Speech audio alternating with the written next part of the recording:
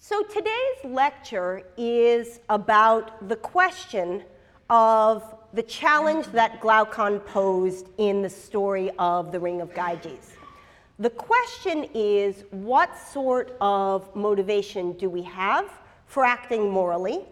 And what expectations should we have with respect to those around us about whether they act in that way for reasons intrinsic to moral motivation or simply because they wish to appear a particular way? So what I want to start by doing is to tell you a little bit about the extraordinary person whose dialogue, The Republic, we read excerpts from today. It's hard to overestimate the influence of Plato on the Western intellectual tradition. There is no educated person in the Western world in the last 2,500 years who wasn't influenced in some way or another by the thoughts and by the framework of understanding that Plato provided for us some 2,500 years ago. Plato was an extremely interesting figure. He was born into an aristocratic family in Athens. Some think that he was descended from one of the Athenian kings, but regardless, it's clear that the family of which he was a part were among the leaders of Athenian political society. Several of his uncles had been part of a coup in the government that took place several years before Plato came to maturity. And the expectation of people like Plato was that they would go into civic service, government, public leadership. It was as if he were a Kennedy or a Bush or a Clinton. He came from a family with a long history of political engagement, and the assumption was that he would become politically engaged himself. But interestingly, for reasons about which there are great speculations, Plato came under the influence of a man about 30 years his elder named Socrates, who, in the portraits that we have of him, looked remarkably like Plato himself. Socrates was a gadfly. He wandered around Athens and asked people to reflect on their commitments, asked people to think about what the nature of fundamental things like justice and truth and reality and friendship and love and honesty were.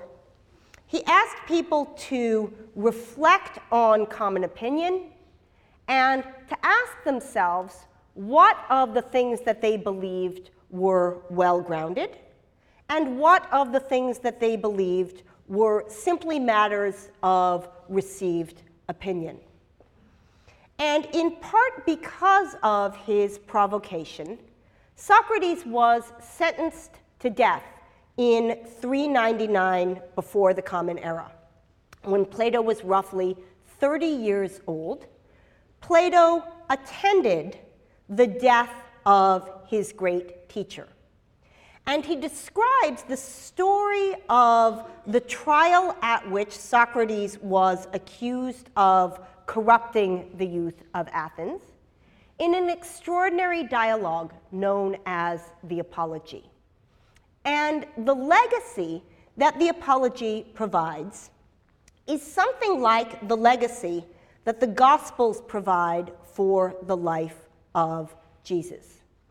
It's a story of a person willing to die for the sake of principle in a way that became a trope for Western civilization. So in an extraordinary painting, which you can see if you go to the Metropolitan Museum in New York City, there is a depiction of the death of Socrates. And here is Socrates drinking from the chalice of hemlock, which is to put him to death. Here are his disciples, including Plato, calmly at the end of the bed, and Crito holding his leg. Up the stairs here, which you can't see, are some other figures leaving. But what's extraordinary about this picture is that it was painted in 1787 by one of the artists involved in the French Revolution. It was, in fact, displayed to Thomas Jefferson, who admired it greatly. And one of the striking things about its composition is that in some ways it echoes Leonardo da Vinci's famous painting of The Last Supper, where those of you who are familiar with the painting know Jesus sits at the center of the table surrounded by disciples. Whereas that is a story of death for the sake of faith, Socrates' story is a story of death for the sake of reason.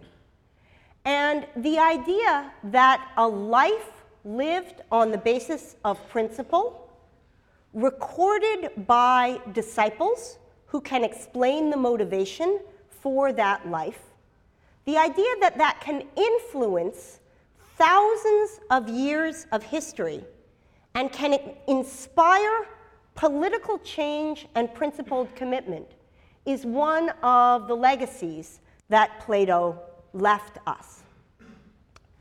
After Socrates' death, Plato devoted himself to a life of learning.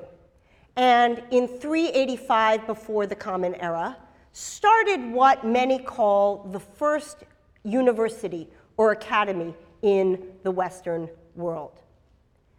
At that academy, Plato trained many of the thinkers of ancient Athens, including Aristotle, whose works we'll be reading next week. While there, Plato composed a number of works that have endured. Among them is the Republic, which we read excerpts from for today. And here's a particularly beautiful 3rd century manuscript of the Republic, one of the tens of thousands of documents discovered at Oxyrhynchus in Egypt roughly a century ago. And I've put the spelling up there so that those of you who are intrigued can go and read about the story of the Oxyrhynchus papyri, which is one of the most incredible detective stories of discovery of a huge trove of documents. As I said, again, only a century ago, that were many of them retrieved only during and after the First World War. So Plato's Republic, as I mentioned, is one of roughly 30 dialogues that Plato composed. So you might have noticed in the course of reading it, as the reading guide indicated, that it's not written as a treatise. It's written in the form of a conversation, and except for some letters that we have of Plato, nearly all of the work of his that we have comes in the form of dialogues. And they address almost every philosophical topic imaginable: the nature of knowledge, the nature of truth, the nature of love, the nature of friendship, and so on. The Republic in particular is focused on the question of how society ought to be structured to allow human beings to flourish. And the work, as we've inherited it, is structured into 10 books, of which we will read in this class excerpts from the 2nd book and most of the 10th. In the particular part that we're reading, we overhear a conversation among 3 characters. One of them is Plato's teacher Socrates, the fellow with the snub nose that I showed you the slide of earlier. And the other 2 are Plato's brothers, Glaucon and Adeimantus. And the conversation that we hear takes place first between Socrates and Glaucon, and then between Socrates and Adeimantus. But we're, of course, not reading off the Oxyrhynchus papyrus. We're not even reading, as some students at Yale are this semester, the text in the original Greek. There's a seminar being offered in my department on Plato's Republic, a full semester, during which they are reading the text in ancient Greek. And there's an extraordinary Yale-London collaboration of a decade, during which 1 week each year, professors from Yale and professors from London get together and read one book of Plato's Republic. So this is a book that is read seriously here. We, however, are fortunate enough to be reading an edition, which I've asked all of you to purchase, which looks like this.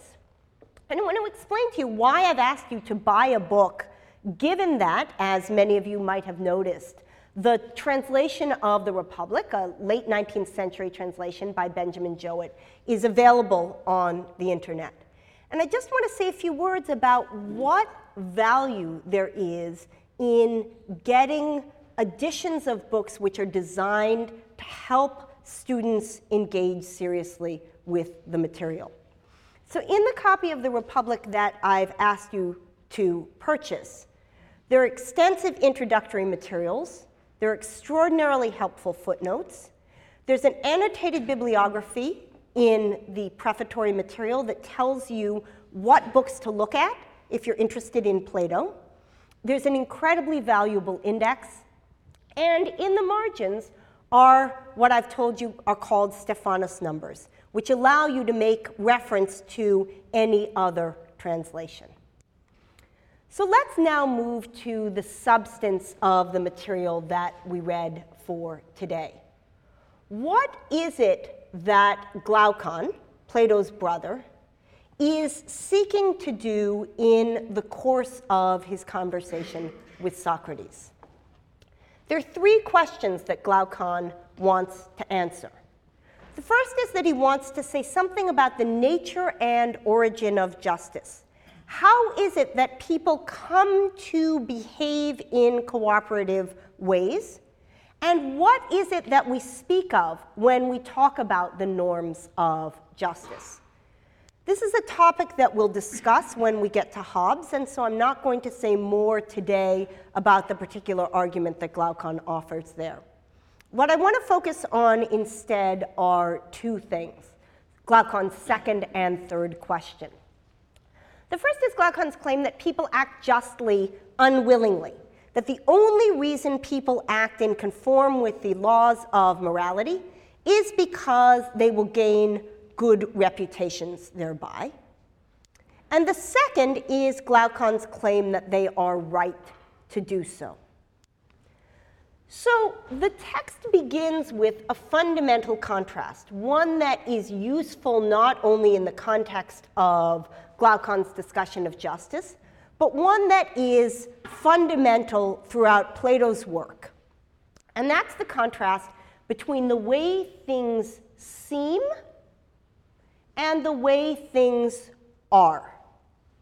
And it's a crucial insight to recognize that seeming and being can come apart, and that in some cases our concern is with the way things appear, and in other cases our concern is with the way things are.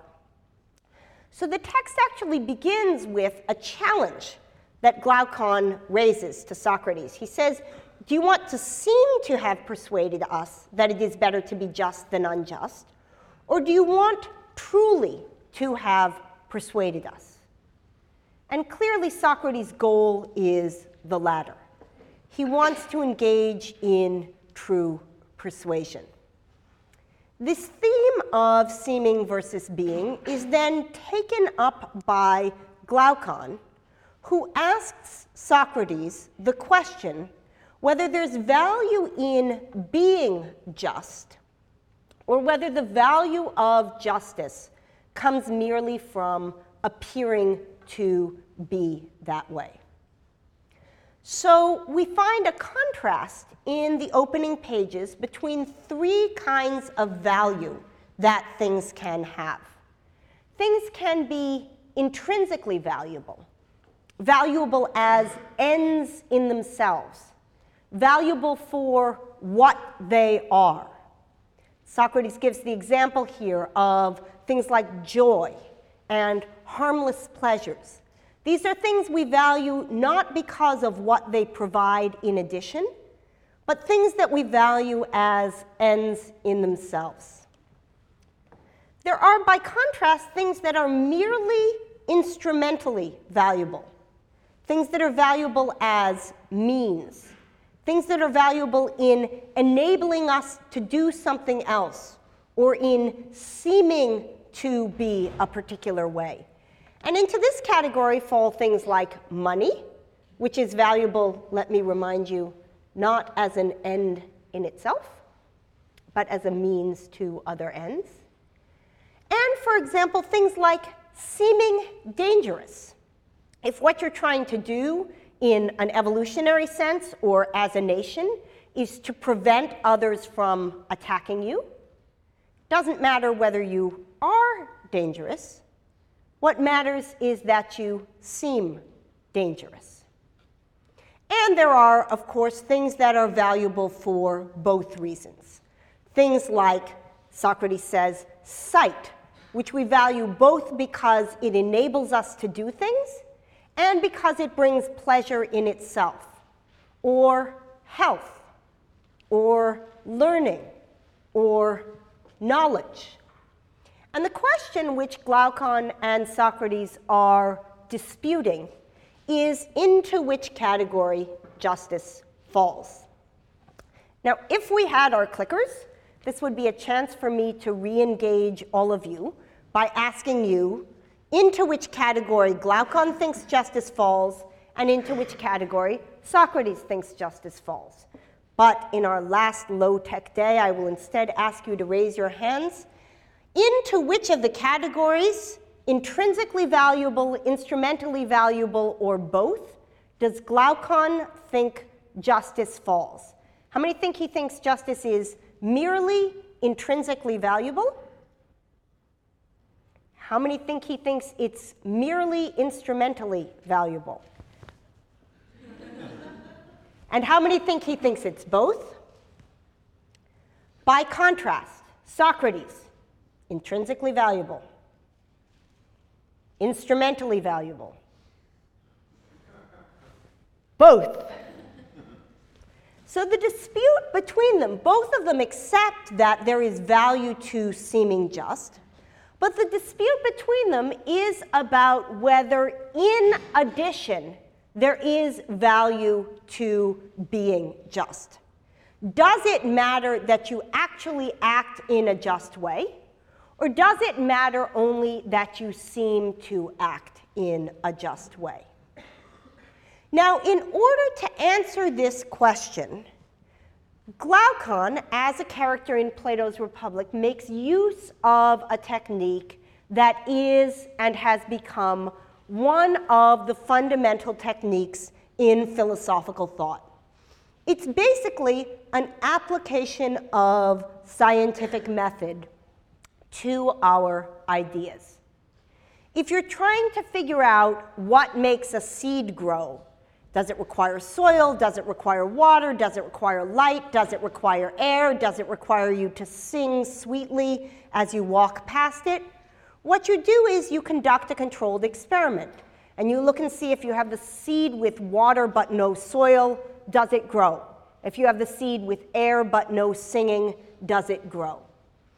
In this way, Glaucon engages in a number of imaginative exercises to ask what people would do if just behavior were divorced from its typical consequences. So he asks us to imagine somebody who acts either in a just or an unjust way, and to think about what their motivations would be if the consequences were one of a certain kind. So in ordinary cases, if you act morally, you are perceived as acting morally. And if you act immorally, you are perceived as acting immorally. The question that he asks us to consider in the story of the Ring of Gyges, which I related last lecture, is how people would act if they were perceived identically, regardless of how it is that they genuinely behaved. If your acts of immorality were invisible to the world, if you could behave immorally and nobody would see you so that your reputation remained unscathed, how is it that you would behave? Glaucon's suggestion with the story of the Ring of Gyges is that under those circumstances, you would behave as the unjust one does. But in case you aren't convinced by that story, he tells a second story after the Ring of Gyges, which is the story of the inversion. And he says this: suppose the person who acts justly is perceived by everyone as acting unjustly, and the person who acts unjustly is perceived as acting justly. Would you continue to behave in accord with the standards of morality if the opposite reputation attached to you? Now, we can contrast this question about morality with two cases where it seems clear in the first that we value something merely instrumentally, and where it seems clear in the second that we value something both intrinsically and instrumentally. So if the act that you are engaged in is one of taking a repulsive medicine, and if under normal circumstances, when you take the medicine you get better, and when you don't take the medicine you stay ill, then you will presumably, if you want to get better, take the medicine. In a Gyges scenario, where regardless of whether you take the medicine you get better, you won't be inclined to take the medicine. And certainly in an inverted scenario, where if you take the medicine you stay ill, and if you don't take it you get better, you won't be inclined to take the medicine. When things are of merely instrumental value, we can read the motivation off the consequences.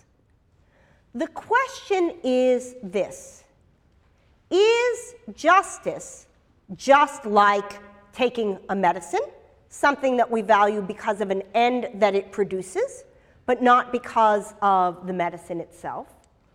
Or is it more like sight? Suppose that, as is the case in normal circumstances, when you see, you have visual experience of the world, and when you engage in motor activity, you don't bump into things.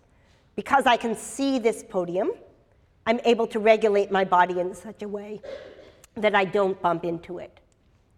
In a Ring of Gyges scenario, I wouldn't need to see to be able to avoid bumping into the podium. It seems to me clear that in that case, I would nonetheless prefer to have vision, even if I could get the consequences of seeing without having vision. And the question of what I would do in the inverted case, where I could have either sight and the ability to avoid objects, or the ability to avoid objects and not sight, is one where I don't know how to answer. So the challenge that Glaucon poses to you is the following: is morality for you something merely like taking medicine? Do you behave morally so that you have the reputation of behaving morally? Or do you behave morally because morality, like being able to see, is something that's valuable in itself to you and valuable to you because of the consequences that it produces? That's the challenge of Plato's Republic. And in next week's class and the week after that, we'll hear some of the answers that are offered to Glaucon's challenge. What I want to move to now is the second text that we read for today. a text by the contemporary psychologist Daniel Batson, which addresses the question of moral integrity and moral hypocrisy from an empirical psychological perspective. Batson's question is this: is it the aim of people to be moral, or is it the aim of people merely to appear to be so? Batson looks somewhat unlike Plato and Socrates. He's a living man, teaches at the University of Kansas. He even has a computer printer. And in the work that we read for today, we get a description of empirical studies that Batson did on the question of how people behave when they think they are not being observed. How do they construe their actions to themselves? And what factors, if any, lead them to behave in more honest ways? So Batson presents subjects with a very simple experimental scenario. People who participate in his experiments come into his laboratory and are told that their job is to decide which of two tasks they are assigned to and which of two tasks a second person, whom they won't be meeting, will be assigned to. One of the tasks is fun and interesting, and each correct answer that you give provides you with a lottery ticket for a lottery in which you'll win a certain amount of money. And the other task is described as kind of dull, and each correct answer that you give will not result in your being entered in a lottery. So people are told you can decide to assign yourself to the fun, interesting lottery chance task, and the other person to the boring, no lottery task. Or you can decide to assign the other person to the fun, interesting task and yourself to the boring, no lottery task. Now, what psychologists call the DV, or dependent variable, the thing with respect to which Batson is looking for differences, is the percentage of times people assign themselves to the positive task and the other person to the neutral task. So if we were just doing it by chance, if you were literally just flipping a coin, what percent of the time would the self-positive task be assigned? What percent of the time would the person assign themselves to the positive task, hold up the number of fingers times 10 such that it would be that percent of the time? You've got them on one hand, 50%.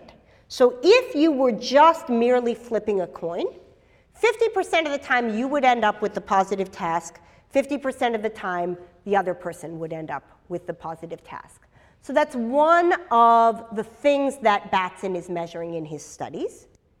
And the other thing that Batson is measuring in his studies is the point value that people assign to themselves with respect to how moral their action was.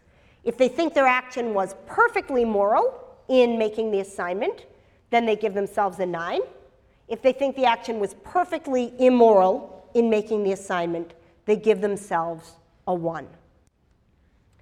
So those are the things that Batson is measuring. So that's psychology term number 1, dependent variable. That which you're looking to see differences among in your studies. Now, those of you who have taken psychology courses, who have had roommates who have taken psychology courses, know that when psychology studies are conducted, subjects are presented with what are called conditions. That is, when they come in, one thing happens to them or another thing happens to them. The bean that I described in the science study might be in the condition where it has soil plus water and no air, or it might be in the condition where it has soil plus singing and no water. Likewise, subjects in Batson's experiment might be in a case where they just come in and they're told there are these two possibilities. You can assign yourself positive or the other person negative, or they're told that they're in some sort of scenario where they can use chance to make the decision. Now, I ask you in the reading guide to try to understand the chart in which Batson presents his results. And what I want to do in the next few minutes of lecture is to explain to you what the extraordinarily interesting results that he came up with mean. So in the first condition, when subjects just come in and are told they can make the assignment however they want, 80% of subjects, 8 out of 10, assign themselves to the positive condition and assign the other character to the negative condition, right? So 80% of people do the selfish thing, but they don't consider themselves to have done something particularly generous. They rate themselves at 4 on a scale of 1 to 9 with respect to morality. And those who assigned the other person to the positive condition rate themselves extraordinarily highly. They think they have done the right thing. Now, if you bring subjects into a room and you tell them they can flip a coin, but they don't have to, roughly half of them don't flip the coin. And among those half, 90% of themselves assign themselves to the positive condition. No surprise there. The next number is the one that gives us the surprising result. What happens when subjects come into the room, are told that they can flip a coin, and on the basis of that coin flip, assign themselves to one condition and the other person to the other? What happens is that upon flipping the coin, 90% of them assign themselves to the positive condition. Now, we all just held up 5 fingers of one hand. So what's going on here? Well, why don't you think about what would happen if you flipped a coin and it came up heads? What does heads mean? Heads. Heads must mean I assign myself to the positive condition and I assign my opponent to the negative condition. Comes up tails. Tails. Tails. That means I assign myself to the positive condition. I assign my opponent to the negative condition. But here's what's striking. 90% of the people flip the coin, assign themselves to the positive condition, and rate themselves as having acted in an extraordinarily moral way. 7 on a scale of 9 with respect to how morally they behave. And the one guy who actually did follow the coin flip gives himself a 9. All right, so Batson's worried about this, and so he says, okay, let me see whether I can control for that by actually not making the coin say heads or tails, but I'll make the coin say on one side self to positive, and I'll make it say on the other side opponent to negative. What happens in that case? What happens in that case is that 86% of the people who flip out the coin, when it says opponent to negative, do what? What would you do? You flip it again until it comes up. That's not the one that counts. The one that counts is, it must be the 14th flip that actually determines.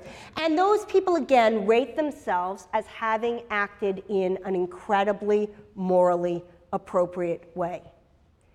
Even when Batson labels it with colors so that he can see through the window who is doing what, he gets this same extraordinarily astounding pattern of results. In 8 out of 10, 9 out of 10 cases, people given the chance to represent to themselves that they have behaved morally will do that even if what they've really done is taken advantage of an ambiguous situation. It appears, says Batson on the basis of this, that what people care about is seeming moral to themselves and not, in fact, about acting in a way that's fair. But what can one do to induce in people pro-social moral behavior? Here's the extraordinary next study that Batson did.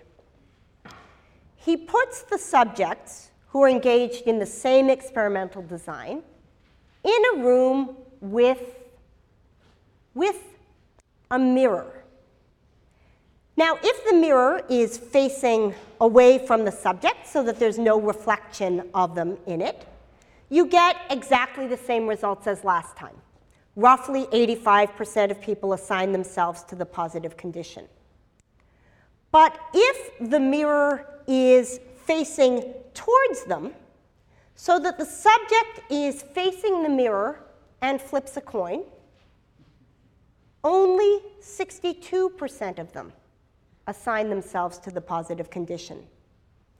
And, if the mirror is facing them, even when they don't flip the coin, 62% of them assign themselves to the positive condition. That is, they're behaving almost completely fairly.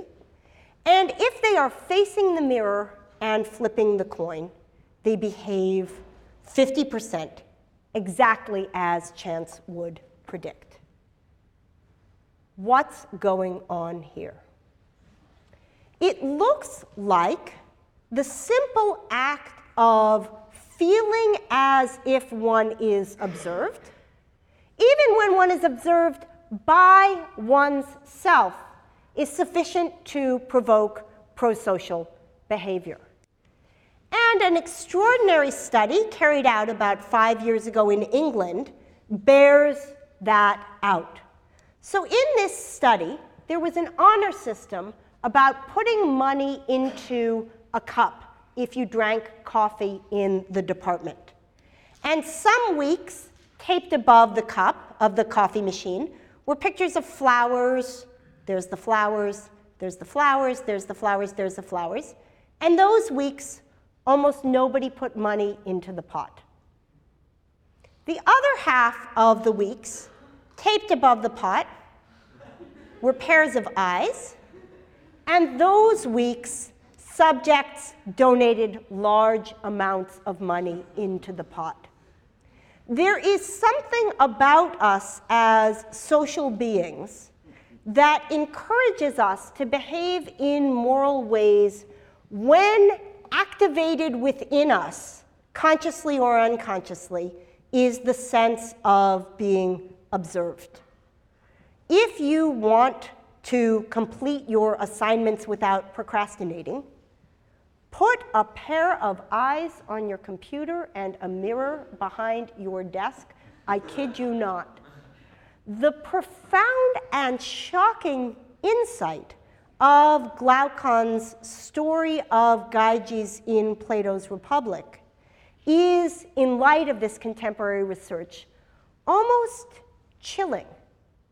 That he would tell the story of how it is that we can expect somebody to behave if he conceives of himself as unobserved, the story of our shepherd who finds the ring of invisibility and when he gets it, takes over the kingdom, is the story that Batson's research tells us about an inclination on the part of human beings.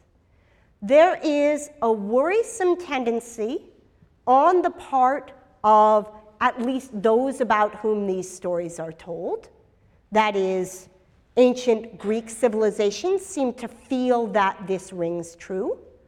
Contemporary American college students in Kansas seem to bear that out. When we think of ourselves as unobserved, it is difficult to act in conformity with moral codes.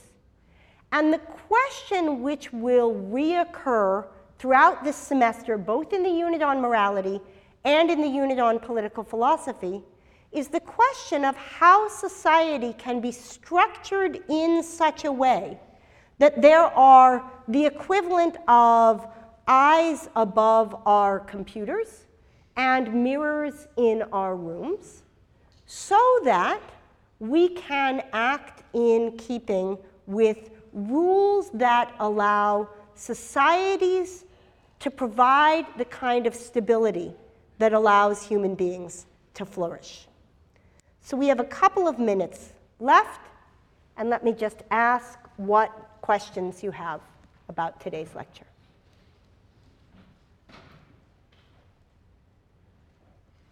Silence. Question? When you talk about the consequences of justice and morality, it's only been talked about as the consequences of rewards for you. But is it a lot different when there are consequences somebody else might hurt? Good. So the question is, when I've talked about the consequences of morality, I've restricted discussion to consequences for you. Things like your reputation. And the question is, what about other sorts of consequences? What about when acting in immoral ways brings harm to others?